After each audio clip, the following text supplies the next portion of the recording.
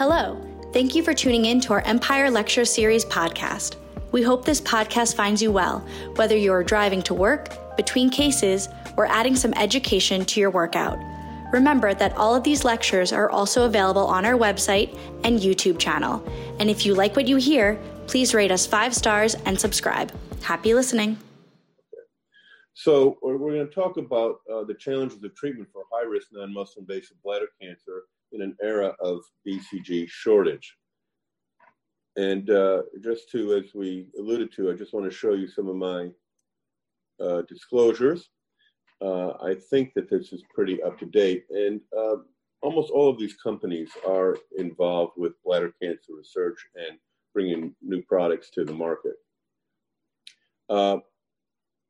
When we talk about the BCG shortage, and the BCG shortage is real and it's not going to go away until we get other companies making BCG in the United States, meaning that they have FDA approval. The Merck is the only company makes Tice BCG. They're making more BCG than they ever did before. They're making it quicker, but still they're just not able to keep up with the demand. So one of the things that's critically important in treatment of non-muscle invasive bladder cancer is the importance of the TURBT. And we just published a paper called TURBT, the Neglected Procedure and the Technology Race in Bladder Cancer. It was kind of an editorial. I think it's in Lancet Urology. But it talks about that the overwhelming majority of bladder cancer patients will undergo TURBT, and for the majority, 75% whose disease is non-muscle invasive, the TURBT is the mainstay of the surgical management of their cancer. All too often, urologists believe that, oh, it doesn't matter about the TURBT, we'll clean everything up with intravesical therapy. That is absolutely incorrect. The TURBT is not only a diagnostic, it's not only important for staging, it can give you prognostic information by knowing the staging and the grading, and most importantly, it is therapeutic. With non-muscle invasive bladder cancer, if you can completely remove the tumor with the TUR, you're in a much better position. Again, I'm a consultant for Photocure, but I truly believe that blue light Cysview does tremendously improve your ability to do a TURBT. I like to say that it's like the difference between watching television in black and white versus watching it in color and high def. And there's no question in my mind that you'll see more and better with blue light. Many cancers are not seen under white light. The recurrence rates with blue light are 34.5% versus 45.4% with white light. There are no differences to date that we've identified in progression, but there's no question the recurrence rate is lower because you're seeing more. And there's no question that there's a major, major difference with blue light cystoscopy when it comes to carcinoma in situ. Blue light cystoscopy with Cysview and carcinoma in situ of the bladder, myth or reality? Patients underwent white and blue light cystoscopy, excluded patients with pathology reporting PT1, PTA or greater, 79 single cystoscopies, TURBT with blue light cystoscopy with Cysview, 135 lesions. And we see with blue light cystoscopy, we have a much higher sensitivity of 92.68% and a specificity of 45.74%. The positive predictive value of 42.7%, negative predictive value of 93.48%. There's no question that I have seen a number of patients throughout my career that had quote unquote negative white light cystoscopies and had positive urinary cytologies. When you, as you know, the urinary cytology is highly specific with about a 95% likelihood that there will be cancer somewhere. And that it's the urologist's job to find the where the positive cytology is coming from. Most commonly, it's the bladder, and that I've seen many patients with normal cystoscopy, positive blue light cystoscopy, and able to diagnose the carcinoma in situ. Well, what about using peri-TURBT intravesical chemotherapy to decrease the risk of recurrence, as well as to eliminate or decrease the need for intravesical BCG? Well, we know that if you've got a low-risk tumor, low risks are single, small, TA, non-invasive, low-grade tumors, and you give a dose of, you can choose whatever intravesical chemotherapy you want. I think that a lot of the data is on mitomycin, although there was a very nice paper published, a SWOG study. Ed Messing was the lead author using intravesical gemcitabine, so that if I'm going to use a peri-TUR installation, I would use intravesical gemcitabine, and that we know in the low-risk patients, there's a decreased recurrence rate, and the effect lasts for approximately 500 days. If you've got intermediate risk, and intermediate risk are multiple tumors, recurrent tumors, low grade, TA, high grade, less than 3 centimeters, or high risk tumors, there's no benefit to a single dose of intravesical chemotherapy, and that I don't use it in that regard. And I don't think it helps. And as a matter of fact, because of potential side effects you can get from mitomycin C, it may slow down or decrease your ability to give a patient intravesical BCG or intravesical chemotherapy. What about the repeat TURBT? I think the repeat TURBT is critically important to manage high-risk non-muscle invasive bladder cancer.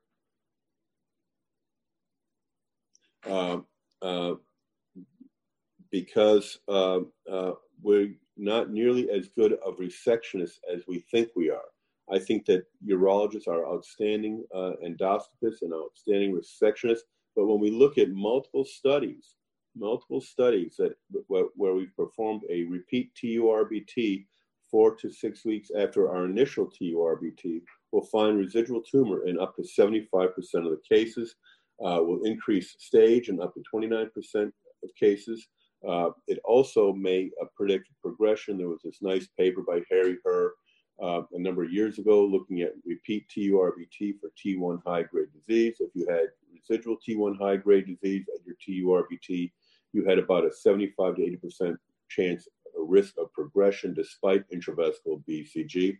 And again, I can't emphasize enough the importance of the therapeutic benefit of the repeat TURBT, because your intravesical therapy will be more effective if all tumor has been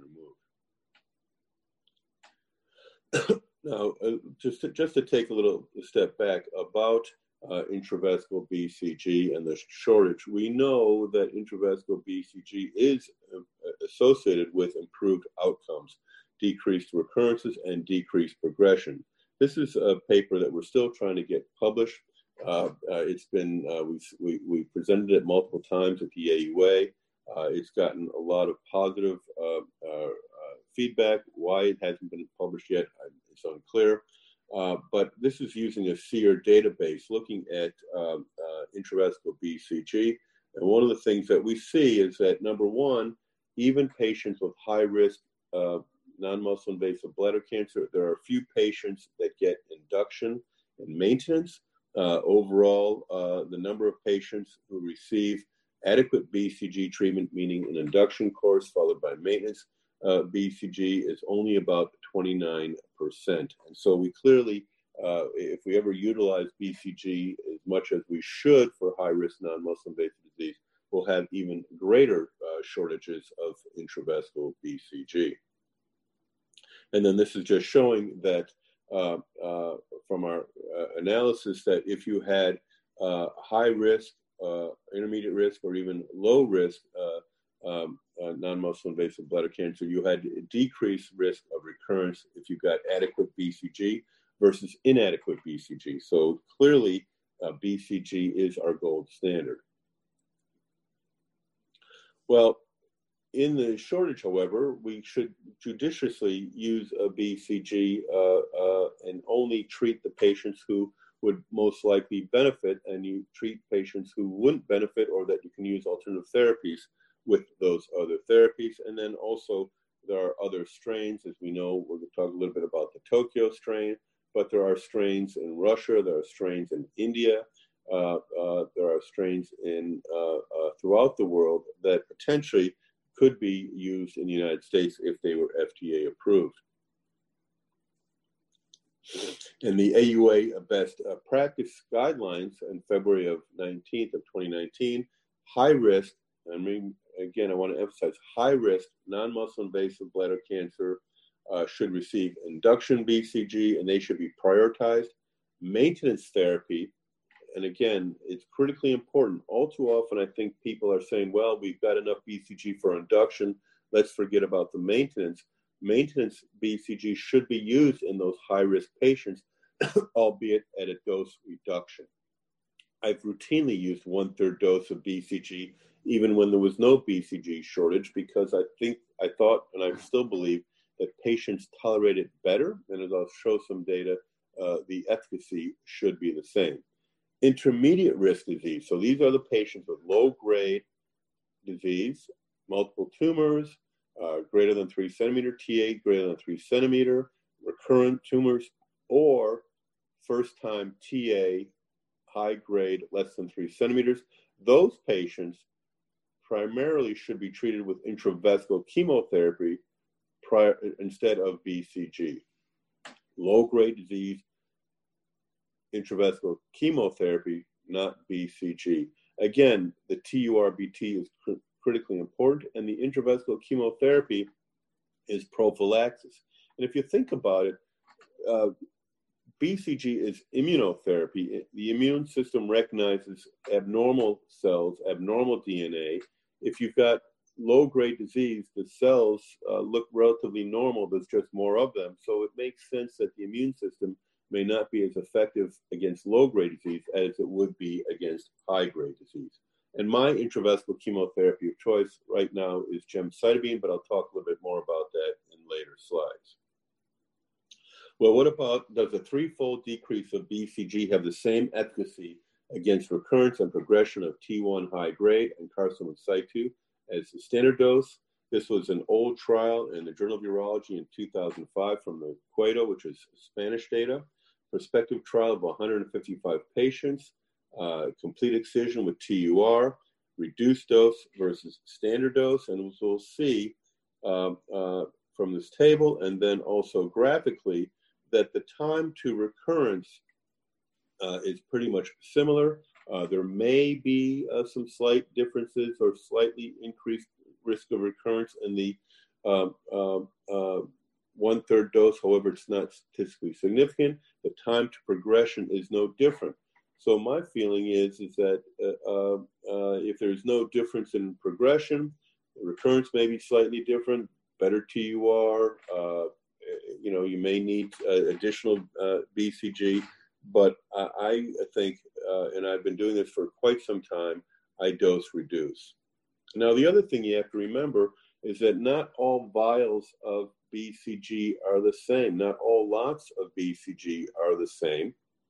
And so that you may see a 10-fold difference in one lot in terms of the colony-forming units of BCG versus another lot. So that really, even a full dose of BCG in a lot that's 10-fold reduced is not the same as a other lot. And so, you've got plenty of wiggle room. I think the data would suggest that once you get below 1/6 of a vial, you do lose some efficacy. But I think that in a world where you don't have any BCG, dose reduction makes a lot of sense. In terms of billing, that's another issue, and that's something that we're going to have to continue to work on with the FDA. Well, what about different strains of BCG, with or without vaccine? So we know about the Tice versus Tokyo strain. This is a SWOG trial, 1602. Arm 1 is Tice BCG, induction and maintenance. Arm 2 is Tokyo BCG, induction and maintenance. And Arm 3 is Tokyo BCG, induction and maintenance with Tokyo BCG priming. The concept is that you can prime the immune system, you give a sub-Q injection of BCG, and that you should theoretically get even more immunologic effect. We do know that in Europe, in populations where people were vaccinated with BCG when they were young, it's anti-tuberculosis prophylaxis or vaccination, that they have a lower incidence of bladder cancer potentially, but more importantly, that they seem to respond better to BCG. And that's kind of this concept of priming in the adult population. And then this is the schema of the Tice versus Tokyo strain. We're hoping that the study is completed. I believe that there's about 600 of the 900 patients are accrued. It's been accruing very rapidly in the BCG shortage because Merck is guaranteeing the BCG for this trial. But as you know, the FDA process in the past, it was pretty arduous, potentially with the COVID-19 pandemic, that the FDA may loosen up a little bit in terms of getting drugs to market. Intravesical chemotherapy, current agents, and alternative delivery. Alternative delivery is key because the pharmacokinetics of intravesical chemotherapy, to my mind, just doesn't work. You put chemotherapy in the bladder, it's there for about an hour or two. It may or may not be absorbed completely, and then you urinate it out. That's not how we give chemotherapy for any other disease. The way we give chemotherapy for any other disease is typically intravenously. It's in your body, into your bloodstream for anywhere from 12 to 24 to 36 plus hours, because you have to get the cells in S phase if you want to kill them. And so alternative delivery, I think, makes a lot of sense, as well as to improve absorption. So this is a trial published in 2013. Isla Skinner was the PI. It was a SWOG trial looking at intravesical gemcitabine. These were patients with non-muscle invasive bladder cancer that recurred after 2 prior courses of BCG. And note that 11% of the patients were multifocal low-grade tumors. So this was not a homogeneous population, but they did recur despite intravesical BCG. And they got 6 weekly treatments followed by monthly installation for 1 year, which is the way that I give intravesical gemcitabine. There are others. There was a paper published by Guido Dalbani from Memorial that was giving 3 weeks of gemcitabine, waiting 2 to 3 weeks, giving another 3 weeks, and then giving a maintenance course. So while all too often we follow the BCG pattern to giving it once a week for 6 weeks with BCG, which does make sense in terms of immunologic function, it doesn't necessarily make perfect sense to be giving intravesical chemotherapy once a week for 6 weeks, and potentially you can give it every other week. Again, depends on how well the patients tolerate it. In general, patients tolerate intravesical gemcitabine very well. Now, one of the things that people have been writing about, Mike O'Donnell has really been the advocate for this, looking at the combination of intravesical gemcitabine and docetaxel. So rather than just starting with one drug, or if patients recur, going ahead to 2 drugs. And now in the BCG shortage, a lot of people are going to this as their, for BCG naive patients, high risk non-muscle invasive. This was recently published in the Journal of Urology. This is before that Journal of Urology article came out, but a retrospective review of data from several institutions failed at least induction BCG. And again, patients don't fail BCG, BCG fails the patients. 276 patients included. Median follow-up was not quite 2 years.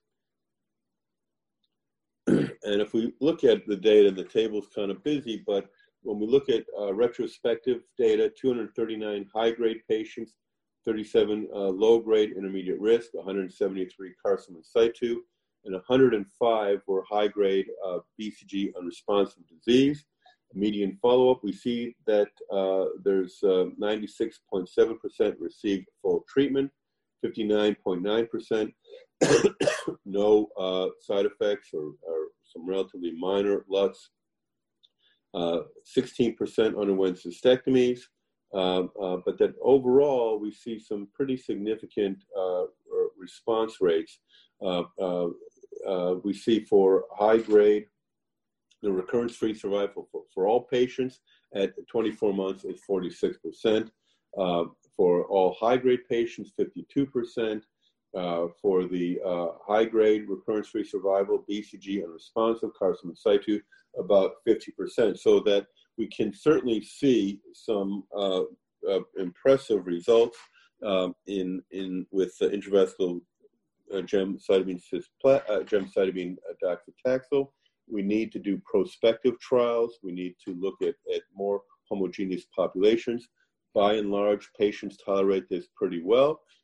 Having said that, it's logistically not so easy to tie up a room for 3 to 4 hours. The nursing issues in terms of giving chemotherapy issues, but I think that it is certainly something to keep in mind.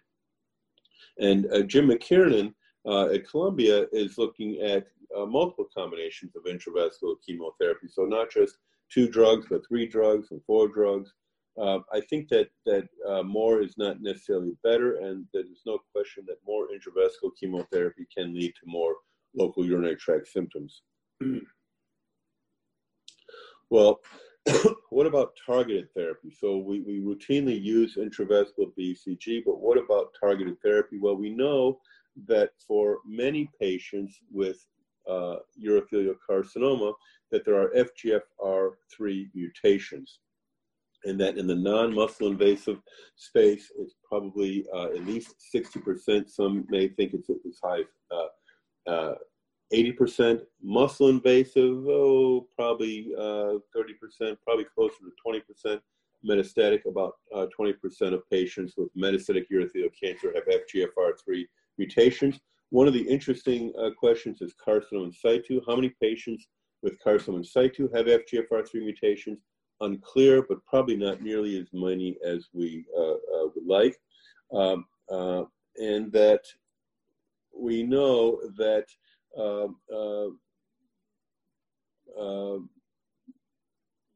patients with FGFR3 mutations, there's an enrichment in the luminal 1 type of pathway, which is immunoquiescent.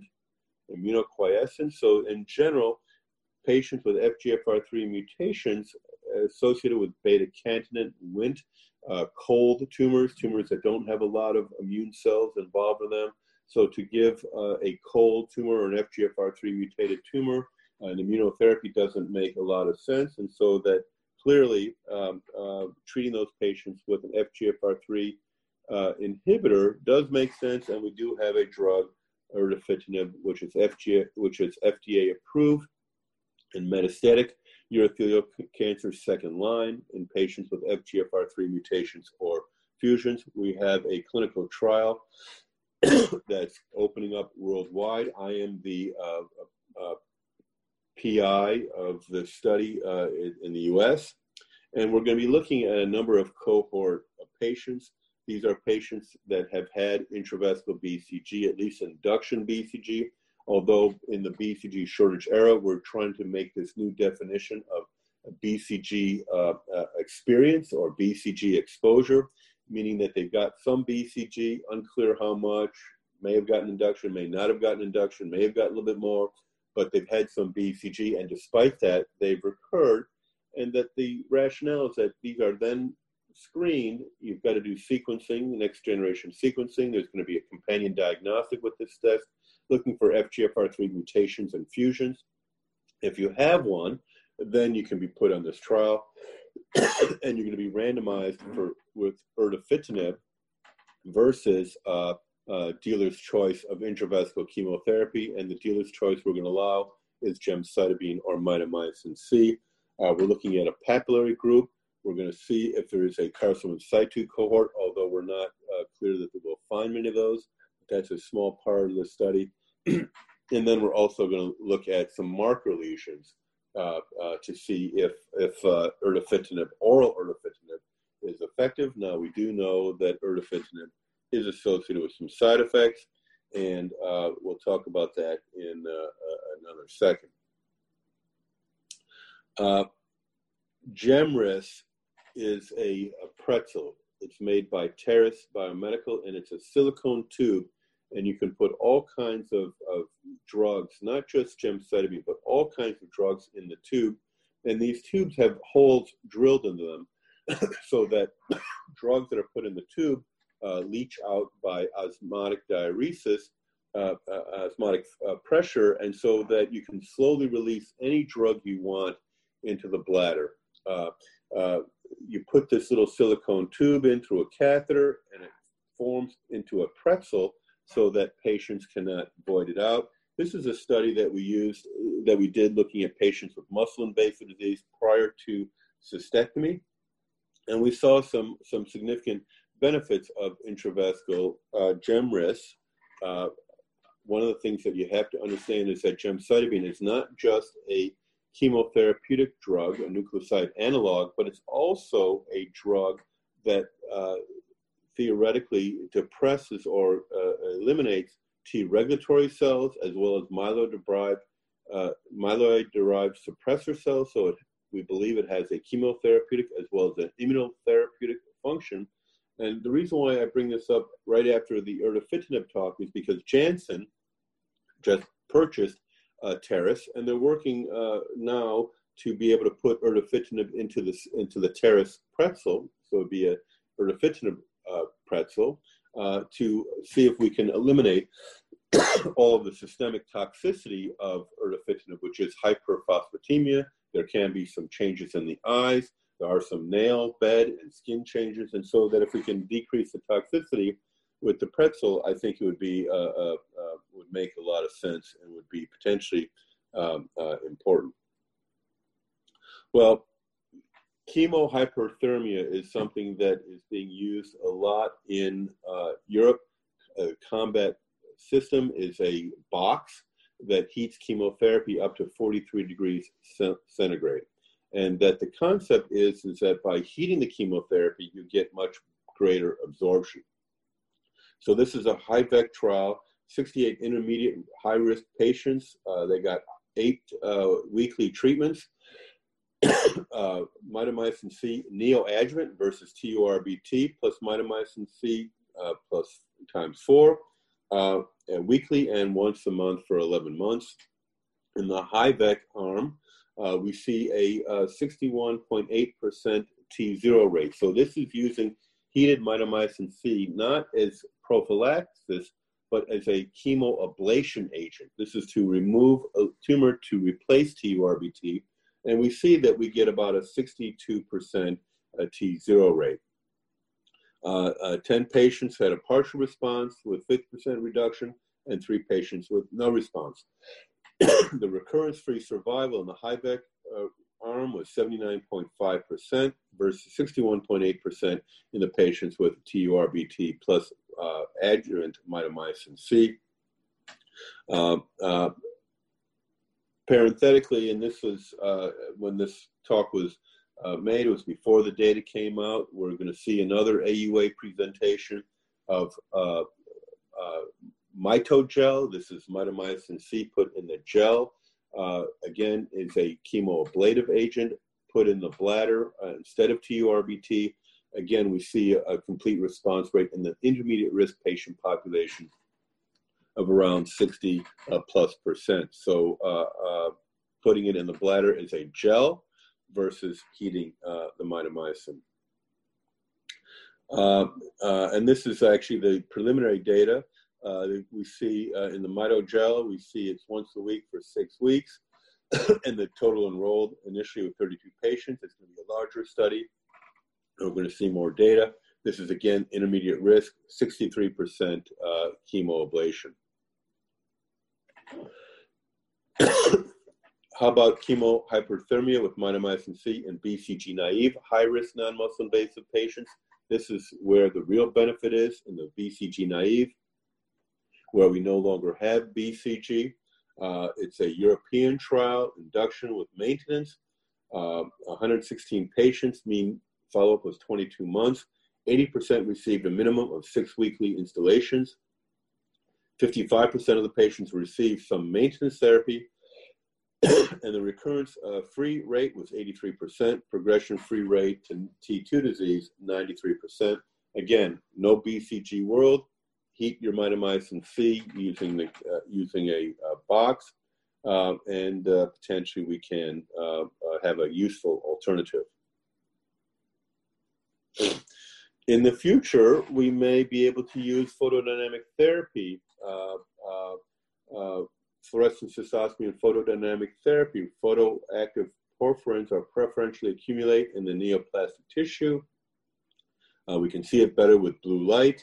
If we use some type of concentration, we may be able to ablate these tumors with blue light. So that's something for the future.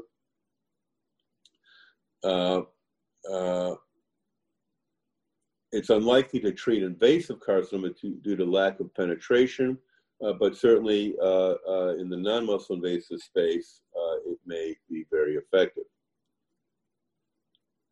What about antibody-drug conjugates? So Apertumaz Monotox is an antibody-drug conjugate. It's a novel fusion protein designed for increased tumor targeting and safety. It's designed to deliver drug faster and better than systemic absorption. It's designed to kill a broad array of cancer cells within the targeted tumor while reducing impact on healthy tissues. It targets EpCAM antigens presented on the surface of bladder cancer cells to deliver a payload. And in this combination, it's a Pseudomonas endotoxin. And it's relatively efficient and easy to make. And that in theory, it may cause immune cell death, and you can combine it with a checkpoint inhibitor. But again, in a world where you don't have BCG, this is a targeted immunotherapy. It's to deliver, to bind with the EpCAM, which is enriched in bladder cancer. However, when we look at Vicinium, Apertumaz Monotox in the BCG unresponsive patient population, we see a complete response rate at 3 months around 40%, but the duration of response at 12 months is in the 14 to 17% range. They're looking for FDA approval in the BCG unresponsive space. Unclear that they're going to make it. In this trial, this phase 3 trial in the BCG unresponsive, they gave twice a week for 6 weeks, once a week for 6 weeks, and every other week for up to 24 months. It's a lot of treatment with not a lot of long-term efficacy. Oncofid is a bioconjugate of paclitaxel and hyaluronic acid for intravesical instillation. The hyaluronic acid binds to the CD44 surface markers that are preferentially in bladder cancer. There's an enrichment of CD44 surface membrane proteins in bladder cancer, and the hyaluronic acid binds very strongly and releases the paclitaxel into the bladder. And then this is just a picture of it, and that this has been looked at. This is an Italian company. They've done trials in Italy. We're hoping to bring them to the United States, but it's another way to deliver intravesical chemotherapy, more directed, and to potentially replace intravesical BCG. What about novel immunotherapies? Well, this is a vaccine that I've been working with for a long time, CG0070. We presented this at the AUA a number of times. Vignesh Pakyam, who's finishing up his SUO fellowship at the Mayo Clinic and soon to join Mike O'Donnell at the University of Iowa on the faculty, has presented this a number of times. And this is a type 5 adenovirus with a couple of genes at the E1A, E2F promoter region, as well as the GM-CSF region. This is a viral killing as well as immune stimulant, and we've looked at it in the BCG unresponsive patients. And we see that there are a number of patients that have had a good response at the 12-month response. We've got about a 27% in carcinoma in situ.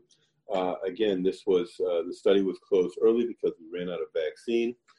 It's not exactly a pure BCG unresponsive population, but again, an oncolytic vaccine with a GM-CSF, another alternative to use it in the BCG naive population, especially in a world where there's no BCG. And then this is another type 5 adenovirus, nanofaringine, Ferretinec. We call it, it's known as Adstiladrin. The phase 3 trial has been closed. And we saw very nice responses. Again, this is a BCG unresponsive population.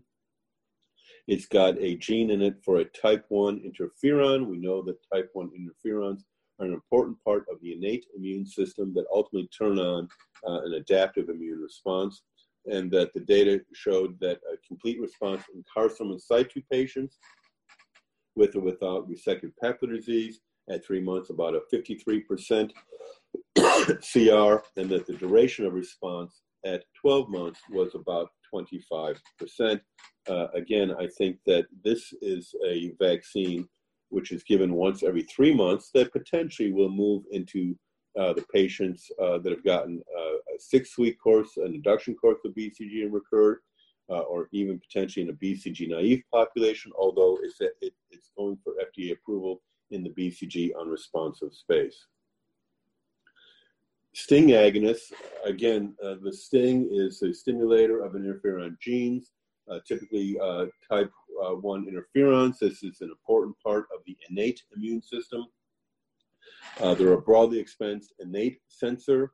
Intracellular DNA activates C-gas and production of the STING agonist, cyclic CGAMP, and it turns on the innate immune system and ultimately the adaptive response.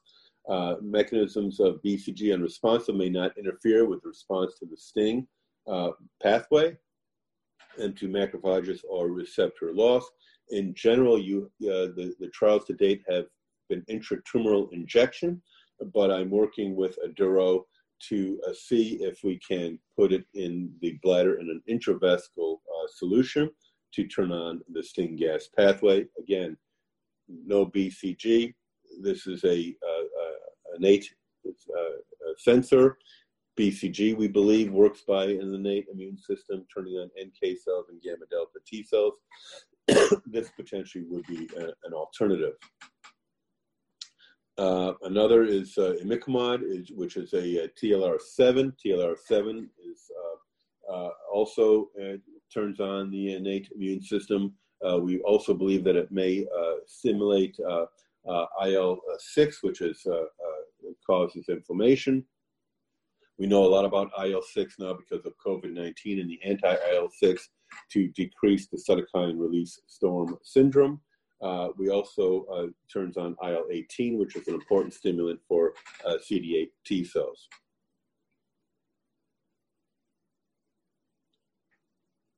Currently in trials is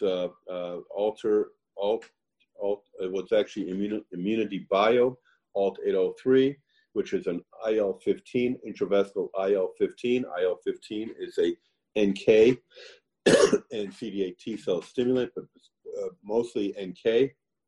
We know that NK cells is a predominant form of killing for cancer with oncolytic vaccines, with BCG, and it's becoming a more prominent role in cancer biology and immunobiology of cancer using NK stimulants.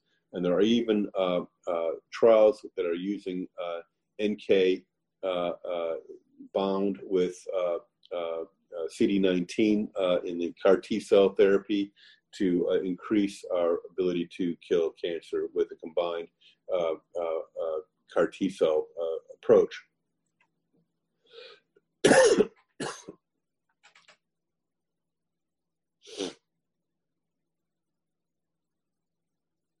And then let's not forget about cystectomy.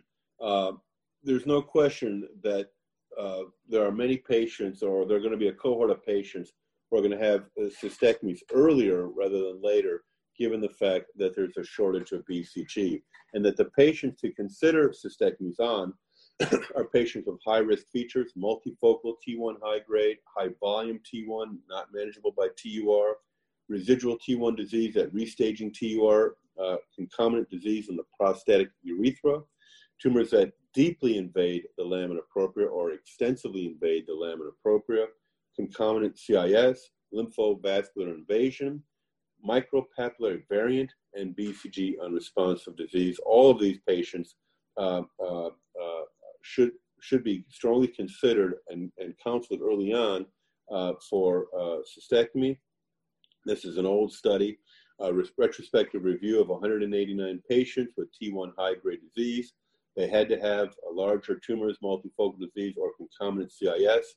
105 patients, 51 had early cystectomy, 49 delayed cystectomy. And as we see, the early cystectomy patient population had a better outcome. However, there are a number of other studies that would report that there's no difference and there's no added benefit to early cystectomy. So I think that it has to be case-by-case basis, but there's no question that for the younger, healthier patient, I believe early cystectomy is of significant benefit. So in conclusion, BCG shortage is the new normal. One of the things that we're talking about with this making a vaccine for COVID-19 is we want to speed up our vaccine development. One of the things that Merck has said over and over again, that you can't just build another factory to make a biologic. It's a complicated manufacturing process. It would take, Merck says it would take them 5 to 10 years to have another facility to make additional BCG. So that when we talk about making a vaccine and mass producing it and distributing it by Christmas or even by 2021, it's going to be a daunting challenge, and I just hope that industry is up to it. But BCG shortage is the new normal. Better TURBT, smarter utilization of BCG, new approaches, delivery systems, combination chemotherapy, oncolytic vaccines, antibody-drug conjugates, cytokine therapy, STING agonists, FGFR3 inhibitors, and early radical cystectomy. Thank you, and I'll stop there. Thank you so much, Dr. Steinberg. That was a really awesome review of bladder cancer treatment, all the exciting drugs that are in the pipeline. I was not aware of some of those last ones that you mentioned, and those all seem very, very promising. You did mention, vaccine development when it comes to COVID. What have you looked into? What people are kind of talking about when it comes to BCG as a treatment for COVID, and what do you think about that? Yeah, so Ashish Kamat and a number of people are getting involved, and to use a BCG, not intravesical, but sub-Q inoculation for healthcare workers. There is some data to suggest, one of the things about all vaccines is that in a perfect world, we believe that the vaccine is very, very targeted and specific. But we know that with all the vaccines, there is a lot of off-target effects. And, if you look in the third world, a malarial vaccine, which they're still being looked for, but if you've got other vaccines that are given to children, it may protect them against malaria, may protect them against yellow fever. And again, so we're looking at just kind of the overall immune stimulation that we get from a vaccine and the innate immune system, which is critically important. We keep thinking about vaccines in the adaptive immune system, but the overall benefit of vaccination may also be to strengthen a person's innate immune system, and that may have some benefit against any virus, although I think it's a pretty big leap of faith to think that it's going to have much protection against COVID.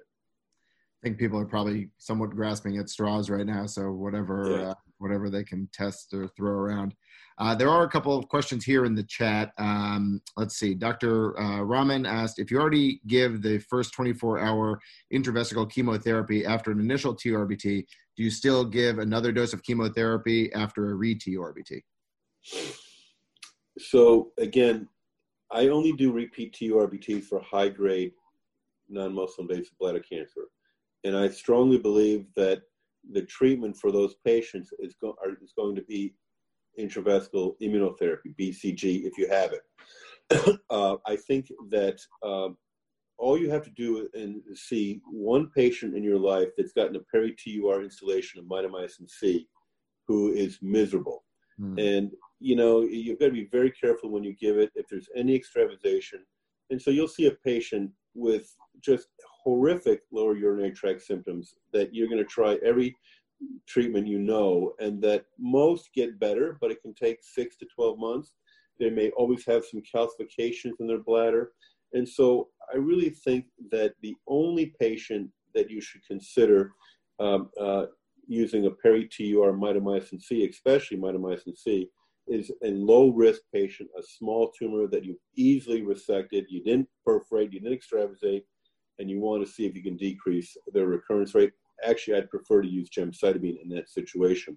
But in somebody that I'm doing a repeat TURBT has got high-grade disease, and I'm not going to give them a peri-TUR dose. I'm thinking more of an induction plus maintenance treatment. Let's see. Dr. Ram Gopal asked, do you think that if someone has had the BCG vaccine in the past, would they benefit against recurrence, I guess, when it comes to bladder cancer treatment? Yeah, I mean, I think that, again, we learned a lot about classifying patients. And so that if you've had high-risk non-muscle invasive bladder cancer and you recur within 12 months versus between 12 and 24 versus greater than 24, it puts you in different risk categories. And so that clearly, if you've gotten an adequate course of BCG, 6+3, and you've recurred within 12 months, you are a high risk for disease progression, and more BCG is not going to help you. If, on the other hand, you've gotten some BCG, you've been disease-free for 2 years, recur again, I absolutely give BCG. If you've gotten BCG in maintenance for a year, and then 2 years later you recur, the question becomes, can you just give 3 weeks of BCG, or do you have to give another induction? But certainly, you have to think about the time frame. When was the last BCG? What was the recurrence? And if it's high grade, then you have to be concerned about progression, and more BCG is not going to help. Gotcha. Someone's asking, what is your opinion about Synergo therapy? I'm not sure what that is. Yeah, so Synergo is again, heating mitomycin C, but it's a little bit different than the Combat. The Combat is actually heating the drug. Synergo uses radio frequency to heat the bladder wall. So it's not, and by heating the bladder wall and putting in the drug, you then, again, you're trying to increase your absorption of the drug. It's a much more complex technique. It takes forever. It's a lot of potential lower urinary tract symptom toxicity, and you've got to watch it continuously. It's not like you go turn it on, you walk away, and you're doing 12 cystos. I mean, you've got to have a nurse in there all the time. There was a trial that was open in the United States, and from what I understand, it closed because of poor accrual, and they were having some difficulty. So it's been a technology around for a long time that hasn't really gotten any traction. I think that the Combat system is easier to use, but we still need to look at prospective randomized data in the Combat system as well versus just mitomycin. Gotcha. Let's see. Eric Katz said, can you review your algorithm for a healthy 60-year-old man with high-grade T1 bladder cancer who does not tolerate full-dose induction BCG and cystectomy? Yeah. Again, I think that pretty much everybody could tolerate BCG. You really have to kind of work at it a little bit.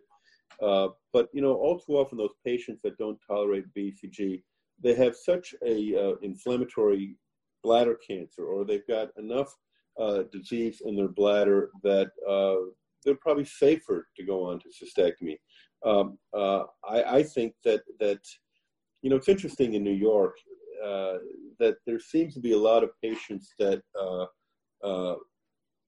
decide how they want to be managed, and that they've read the internet or they've so forth, and they, I don't want to have my bladder out. Well, there was a nice talk by Rafe DeVere White at the SUO demonstrating that if you've got muscle invasive bladder cancer and you refuse cystectomy, you don't have cystectomy, you say, I'd rather die than have my bladder removed. Well, you will, and you'll die within 12 to 18 months, and you'll die a pretty miserable death.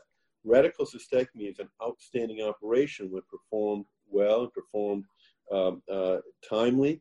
I think continent urinary diversion works very, very well as long as patients understand about voiding and nocturnal enuresis and time voiding and getting up at night. And so if I've got a 60-year-old who's healthy and can't tolerate BCG, while we do have some trials, I would tell them that to date, the trials, in best case scenario, you may have a complete response at 12 months of 25%. Best case scenario, Pembro, we see a 20% duration response, and that radical cystectomy is probably the best form of treatment. Interesting. All right. I think we have time for one more question here. Dr. Patel asked, let's see. Use voided urine. He said, voided urine after BCG installation may still have some activity. Have you heard anything about salvage use or, I guess, recycling the voided urine? Yeah, I don't think. I mean, you'd have to use it right away. I mean, I think that the BCG organism is not viable beyond about 8 to 10 hours. So unless you would get that voided urine and put it into somebody else's bladder in a couple of hours, but it's like a sourdough starter. Right. All right. Well, I think that's a great point for us to end on. Thank you.